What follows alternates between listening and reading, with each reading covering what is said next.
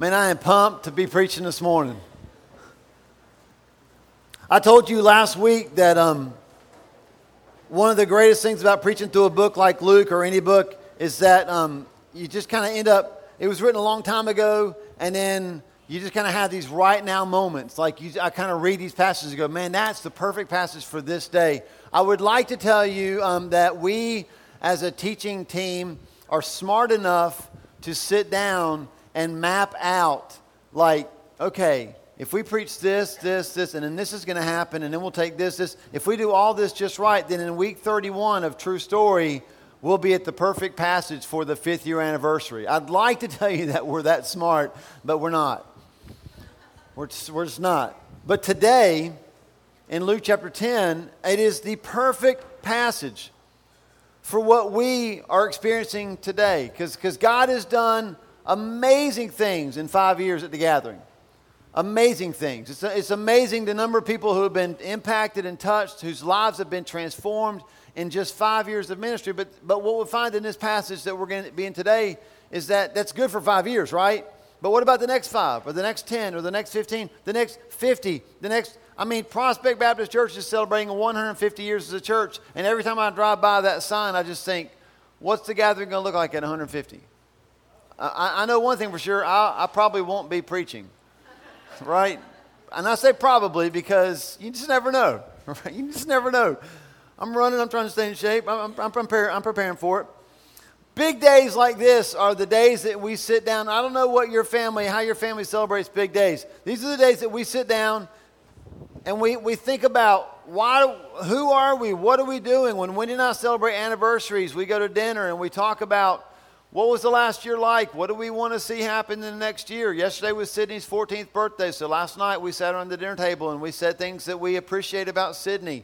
You just take times and you remember. These are big moments. These are times to remember, like, why are we doing what we're doing?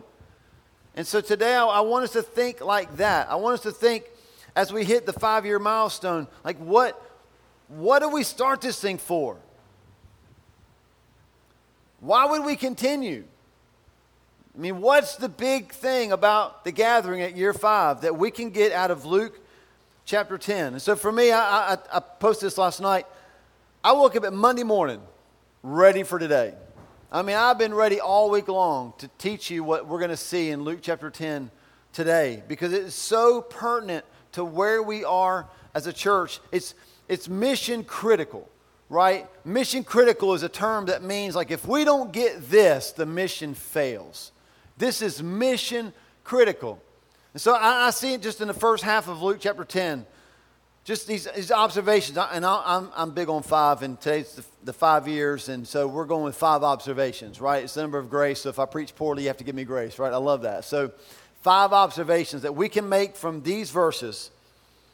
So they're game changers for a lot of us. We're going to start. Let me just read the first 3 verses, and then we'll start there.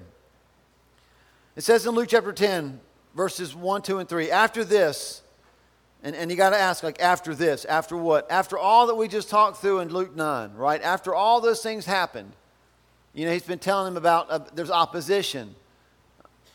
They've been fighting about who's going to be the greatest. There was a transfiguration. After all this, the Lord appointed 72 others and sent them 2 by 2 ahead of him to every town and place where he was about to go. And he told them this, the harvest is plentiful, but the workers are few. Ask the Lord of the harvest, therefore, to send out workers into his harvest field. Go! ! I am sending you like lambs among wolves. Let's just stop there for just a minute, and let me start giving you some of these observations. Here's the first one.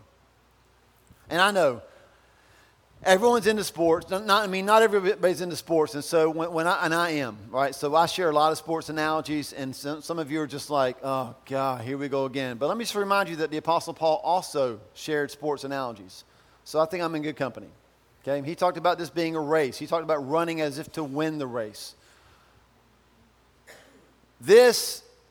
You ever heard the expression, it's not a sprint, it's a marathon? Raise your hand if you've heard that expression, it's not a sprint, it's a marathon. And when people say that, they're talking about pacing, right? And you don't have to be a runner to get this. All you have to do is if you've ever tried to run, if you run fast, typically the faster you run, the less far you can go, right?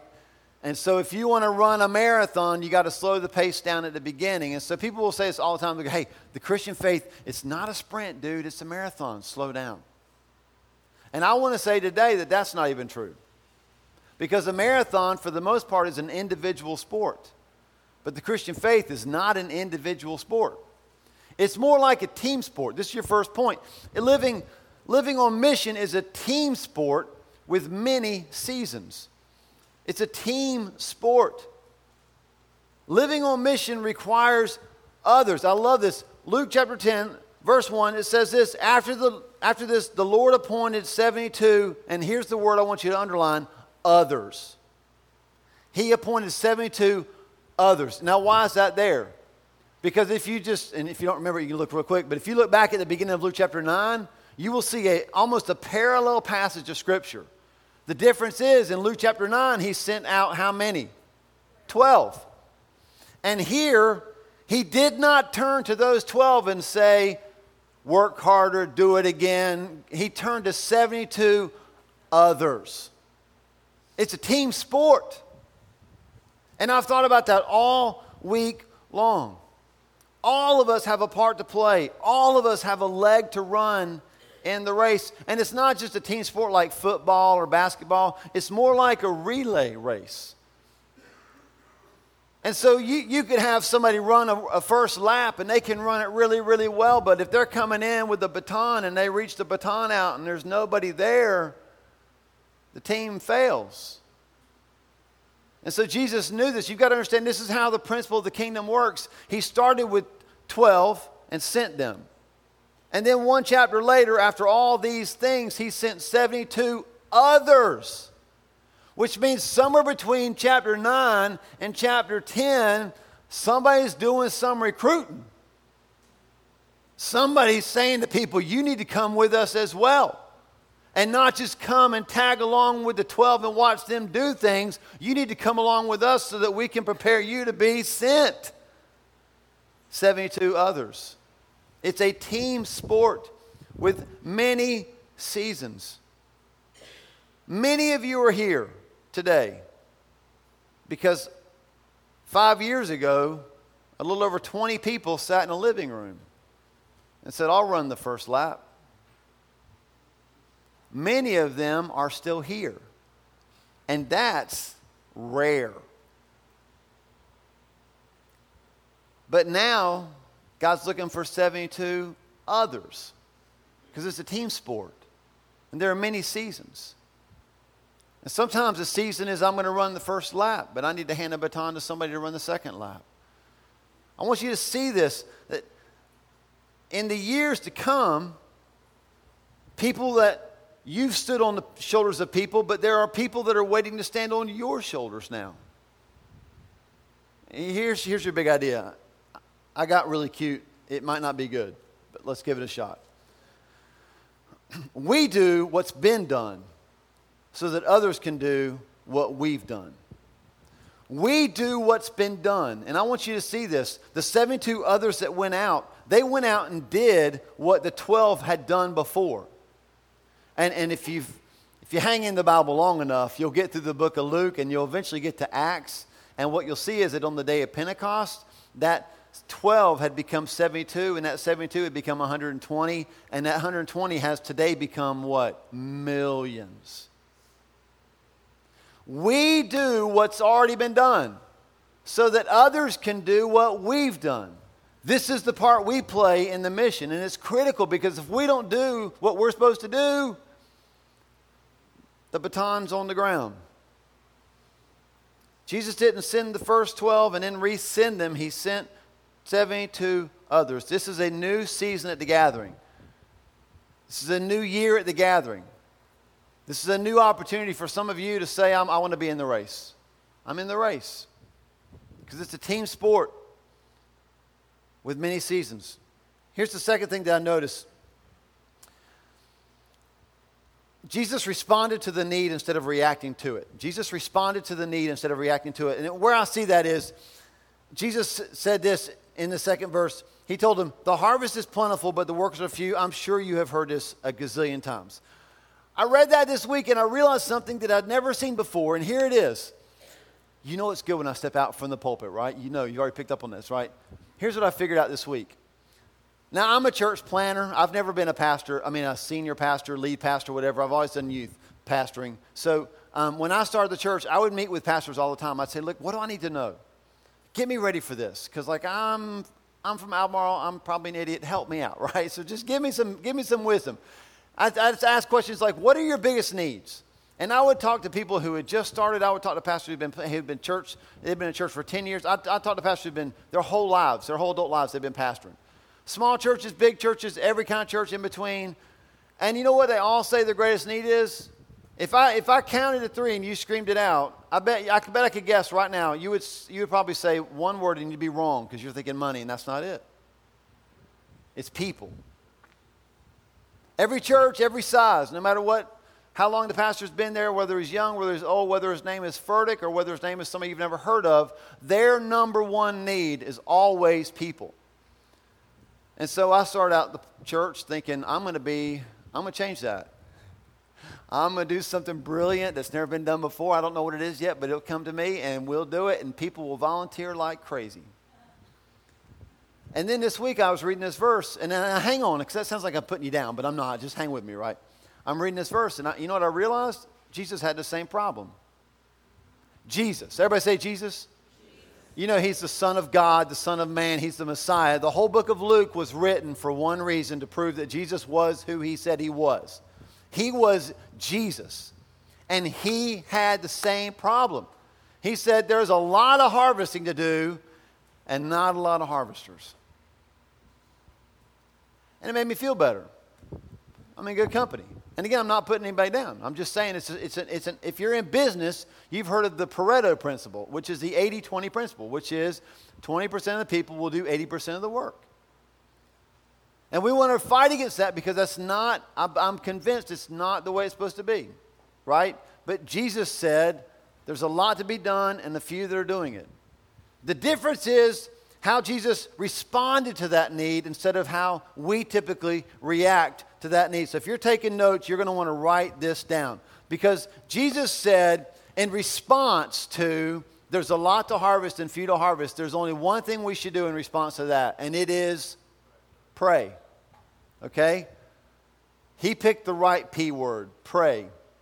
That's how you respond to the situation. You pray to the Lord of the harvest, send laborers into the field. We typically pick one of 3 other P words, and here they are. We panic. Oh no, there's not enough people. And your nostril goes in like that. It's really ugly. We panic. We point, and you've been around leaders that did that. You should be serving. Or we posture, which means, look what I'm doing. I'm so glad I've been working out because I just stuck my chest out. Look what I've been doing. I work so hard. Look what I do. And Jesus said, don't do any of those 3. Don't panic. Don't point. Don't posture. He said to pray. And why would we pray? Why would we pray and ask God to send laborers into the field? One reason. Jesus knew that God cares more about the harvest than you or I do. God wants people in the kingdom. And so if you pray to God and say, God, listen, the harvest is plentiful, but the workers are few. Send workers into the harvest field. You're asking God to act on his heart. And we do that all the time, right? I mean, you're always acting on your heart. You're always doing stuff according to your passion. I mean, we're back in the football season. Yay! We're back into that season when people go nuts and they like body paint and all. Like men who have no business exposing their bellies will expose their bellies, right? They are acting according to their passion. Somebody's like, dude, what are you doing with the body paint? I'm going to the game. But don't paint your body. But I'm going to the game, and that's my team, right? They act according to their passion. And when we pray to the Lord of the harvest about the need for workers in the harvest field, we are praying to God about his passion. I care about 16,007 people in Albemarle. I really want to see them come to Christ. but I don't want to see them come to Christ nearly as much as God does. Jesus said, pray to the Lord of the harvest. And I love this too. This is really important. I want to make sure I'm using balance for the end of this point and the beginning of the next one. Some of you, a lot of you are serving. You're serving here in the church. I know a lot of us serve outside in the city, and that's great. But let's talk about here on Sundays, here in the church, community group leaders. You're on a service team, a servant leader team. A lot of you are already doing that. And you know what I love about this? Jesus did not say this. Listen, guys, there's a harvest that's plentiful, and the workers are few. So here we're going to have a prayer meeting, and here's what we're going to pray. God, please give more power to the few who are working, so that they can do more for you. He didn't pray that. He didn't ask the ones that were working to do more. He asked God to send more. And there's a big difference. Because sometimes we can get caught up in this like, well, I better do more because nobody's doing anything. And that's not based in faith. That's based in panic. Or it's based in pride because, well, I'll do it. And that's not what he said. He didn't say pray for more power for the few that are working. He said pray that God would give power to more to work. And here's the third point. It's really important. Jesus prayed for workers, not players. He prayed for workers, not players. I want to make sure, again, that you see the balance of Scripture because we just did a series called Breathe. We've talked about margin in our lives. When I say that Jesus prayed for workers, not players, I'm not saying that we should work ourselves to the bone. There is rest in the kingdom of God. He ordained a Sabbath. I mean, it's good to rest, right? But what he didn't do was, hey, God, send people that are just a blast to hang out with, and we'll just play all the time. What you need to get is this. There is work to be done. Everybody say work. It's not a cuss word. We treat it like it's a four-letter word. Well, it is, but you know what I'm saying. We treat it like it's a cuss word. But at the end of the day, and I can't speak for you, I can only speak for me, I would like to lay my head on the pillow at the end of the day and be tired from doing the right things. I don't want to fall for the trap that because I love Jesus, it's going to be easy. He said, send workers into the harvest field. There are times to play, but there are times to actually get things done. Playing, praying, planning, all of those are good, but they don't necessarily mean that anything will get done if we don't actually do it. I thought I would share one of my favorite poems with you now. You've heard of the poem Footprints in the Sand.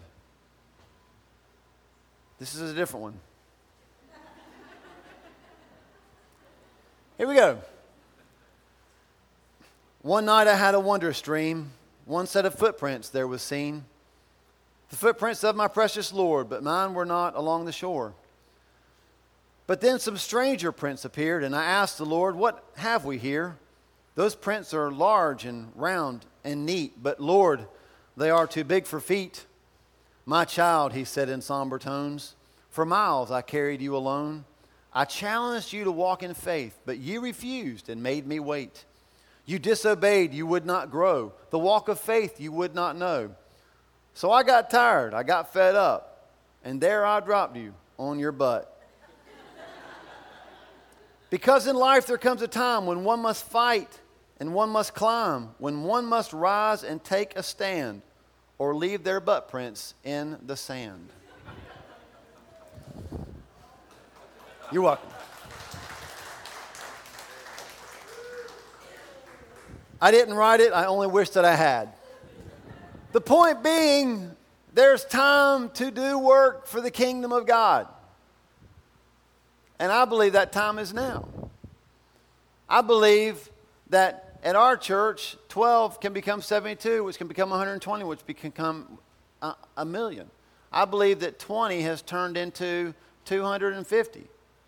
But if 250 are just going to hang out and wait on 20 to get it done, then our church will not celebrate a 10th anniversary. I will say it again. Our church will not celebrate a 10th anniversary. Or at least none of us will be here for it. Because it's not about a bunch of people watching the few work. And it's not about the few panicking to try to convince the bunch of people to work. It's about all of us saying to the Lord of the harvest, send workers into the field because there's work to be done. Here's number 4. Something very interesting happens between verses 2 and 3, and I believe that it can rock our worlds. Let me just read these to you again. Jesus said, the harvest is plentiful, but the workers are few. Ask the Lord of the harvest, therefore, to send out workers into his harvest field. Go, I am sending you like lambs among wolves. In these verses, what we see is we see how God sends us, and we see where God sends us. And what we'll find is, this fourth point, the fourth observation, we can't play it safe and still be sent. Now, that right away I know some of us we don't respond well to that. You're like, I don't know, what does that mean? He wants to keep us safe. We'll get to that in just a second, okay? But let me just say it again. We can't play it safe and still be sent. I think sometimes what we're waiting for is, and we wait for God to politely walk up to us in a moment of amazing worship. It always happens in amazing worship, right? Cornerstone, we're singing it loudly, and he just taps us on the shoulder. Excuse me, Paul? Yes, Lord. If you wouldn't mind, would you consider maybe helping in the harvest field? Yeah, let me finish singing to you. I'll think about that. Just think about it. If you wouldn't mind, just, if it's not inconvenient, just think about it. I think we believe that that's how it happens. But that's not what this is saying at all. What this is saying is, when Jesus said, send laborers into the harvest field, he used a Greek word. There's a Greek word for send, a normal Greek word for send, which is apostello, which is where we get apostolic and apostle for. But there's another word that he uses here, and the word is ekballo. If you're taking notes, you want to spell it, it's E-K-B-A-L-L-O. Ekballo. It's a fun word to say. You should try it. Go ahead. That was close. Ekballo. It means, and here's what it means. It means to drive out. It means to thrust out. As a matter of fact, this is the word that's used in the next chapter in Luke 11:20, when Jesus says, I cast out demons by the finger of God. I cast out, I ekballo demons. I drive them out by the finger of God. That's the word that he uses here. For ask the Lord of the harvest to ekballo workers into the field. It does not happen politely. It does not happen at your comfort level. And often I think sometimes God even uses the things in our lives that are uncomfortable to thrust us into action. I've got a picture just to illustrate what it looks like to be ekballo. Do you see that now? Do you see the picture? How many of you know that that cat is being ekballoed into the water, right? They have hit a bump, they have hit something, and now that cat is being launched. When we pray, Lord, there's a harvest that's great, there's not enough workers, send laborers into the harvest field. What he's saying is, God, ekballo laborers into the harvest field. Thrust them into the harvest field. Make them go. And then the second part of this is, where do we go? Where does he launch us? And again, I don't know what your safe meter is, 0 to 10. Like 0 is like, I'm never going to China, right? 10 is, I don't know where I'm going to stay, what I'm going to make. I think I've got a job. I'm going to go to China, right? So somewhere in there, we're all somewhere on that scale, right? I don't know where you are on the safe meter scale. But when he thrusts us, where did he say that he was going to thrust us? To the wolves. Did you catch that? Am I just totally wrecking your picture of God right now? Because we are convinced that the gospel is safe, comfortable, build me a church building and give me a pew. I don't think that's what it is at all. I don't think that's what it is at all. He ekballos laborers into the harvest field. And he describes it as, I'm sending you to the wolves. And he didn't say, I'm sending you to the wolves, and here's a whole lot of protection for you. Go be something like, be a wolf to the wolves. He said, no, I'm sending you like sheep among wolves. And I've really wrestled with that, right? Because nobody wants to hear that message. Like, if I gave the altar call right now, you are holding on to your chair. Like, I am not going. No one wants to hear that because we want God to protect us, and he does. Listen to this statement.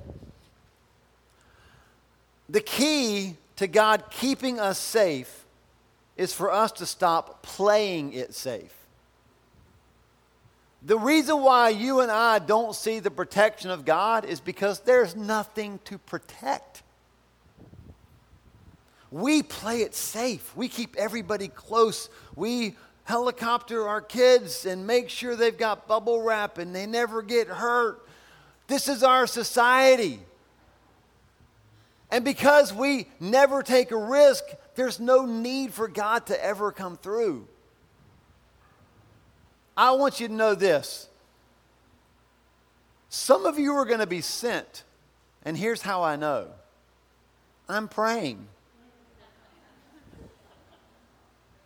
I'm asking the Lord of the harvest to ekbalo you, which means some of you are going to look like a cat. And you're going to land among wolves. And when you do, I want you to know with all the confidence of Scripture, you can know this, that when we stop playing it safe, God will begin to keep us safe. And he always does. Even though I walk through the valley of the shadow of death, I will not fear, for you are with me. There's nothing to fear because he keeps us safe. When we stop playing it safe. Here's the last point. And for this one, I know we're at the beginning of Luke 10. This is over verses 17 through 20. Let me just read it to you real quick and I'll give you the point.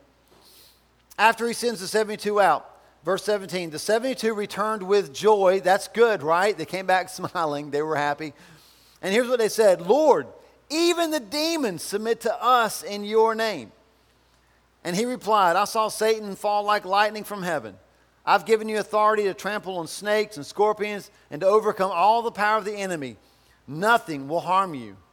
Now, can you just, before I read verse 20, and I know you're overachievers, you've already read it, but just picture this. They come back, they are giddy with excitement. They're like, Jesus, this is amazing. You went out like, even the demons, like we just like say, we're just going, Jesus, Jesus, Jesus, and demons are just submitting. It's amazing. And Jesus like, I know, like I saw Satan fall, and I've given you authority. And can you just imagine him as he's telling them, you've got authority to trample on snakes and do this and do this and this. And they're just like, yeah, boy, that's right. Chester going out a little bit further. That's right. That's right. Come on now. That's what we got. That's what we got. We got that. And in verse 20, he drops the bombshell. However, don't rejoice about that. Rejoice that your names are written in the Lamb's Book of Life. We cannot afford to miss the mission while we're on it. We can't afford to miss the mission while we're on it. He's going to send us out to 16,007 people and then about 60-some thousand in the county. He's going to send us out to those individuals. And he gives us power, and we preach the gospel, and people come to Christ, and lives are changed, and they're transformed. And before long, we start talking about all the things that we're doing for God more than we're talking about what God did for us. And we begin to miss the mission while we're actually on the mission. This is the phrase that God gave me this week. He said we should be more excited about what Jesus did with our names than we are about what we're doing in his name. We should be more excited that he put our name in the Lamb's Book of Life than with what power we have to do things in his name. Because if we miss this, what happens is the mission will soon become all about what we do and less about what he did. And that's when we'll start telling people, oh, you need to come to my church. My church is the best ever. My preacher preaches like nobody's business. And that's true. my worship band is amazing. My church is releasing a worship album. My church, I love my church. Do you see the pride in that? When what it should be is, I love the church and the king of that church. I love the church and the king of that church. It's still all about Jesus. At year 5 in the gathering, it's all about Jesus. And at year 10 and 15 and 50 and 100, it's got to be all about Jesus. And that's what Jesus is reminding them. Don't stop doing it. There's still people to win. There's still a harvest to harvest. Don't stop that. But man, don't ever think it's about you. Don't ever think it's about what you've done for me. We can't afford to miss the mission while we're on it. And so now we've come to the landing, the end of the message. And I have struggled all week long. How do we land this plane? Do I give you forms to fill out? Do we bring you to the front and have you sign up to volunteer on service teams? No. You can do that in community group this week. This week I remembered that today is 9/11. It's the 15th anniversary of 9/11. I'm sure if we went around the room, I could ask you where you were that day, and you could tell me. I can still remember setting my coffee down in the den and looking in horror at one building burning, and then in horror as I watched the other plane go into the second tower. But do you remember the stories that came out of 9/11? I mean, I preached about those stories, so many times after that happened, about heroes that ran into a building that others were running out of. I was reading this week just about kind of where are they now, and you get a lot of stories about like people that got the phone call, the operator that answered the phone call, when they called from the plane, that eventually they said, let's roll, and they took the plane back over. Just hearing her story about receiving that call. You hear stories of people who they found their body, 2-3 days later, and they were the ones that were a man with a red bandana that got so many people out, and then he died. You read about all that stuff. But this week I've been thinking about the firefighters. I've been thinking about the emergency responders. People who were on their day off, and they just heard it come over the scanner, and they got in the car, and they went to ground zero, and they started running into a building. And here's what I want you to remember about that. There's only one reason a person runs into a building. It's because they're on a mission. They're on a mission to save somebody. And they succeeded. And our country's different today because brave men and women were on a mission, and they went into a building that other people were running from. They went into a place full of wolves. They went on a mission, and they were successful. But here's what I thought about this week. If 9/11 happened again today, are the same people going into the building? No. Because some of them are dead, some of them are retired, some of them have been relocated. If it happened again today in New York City, and New York City was waiting on the very first people from 9/11 to go in and save people, people are going to die. Because it's a new season. Because it's not enough for the entire emergency personnel of New York City to rest on what those men and women did 15 years ago. And what I do know about New York City is if it happened today, they'd be ready. Do you know why?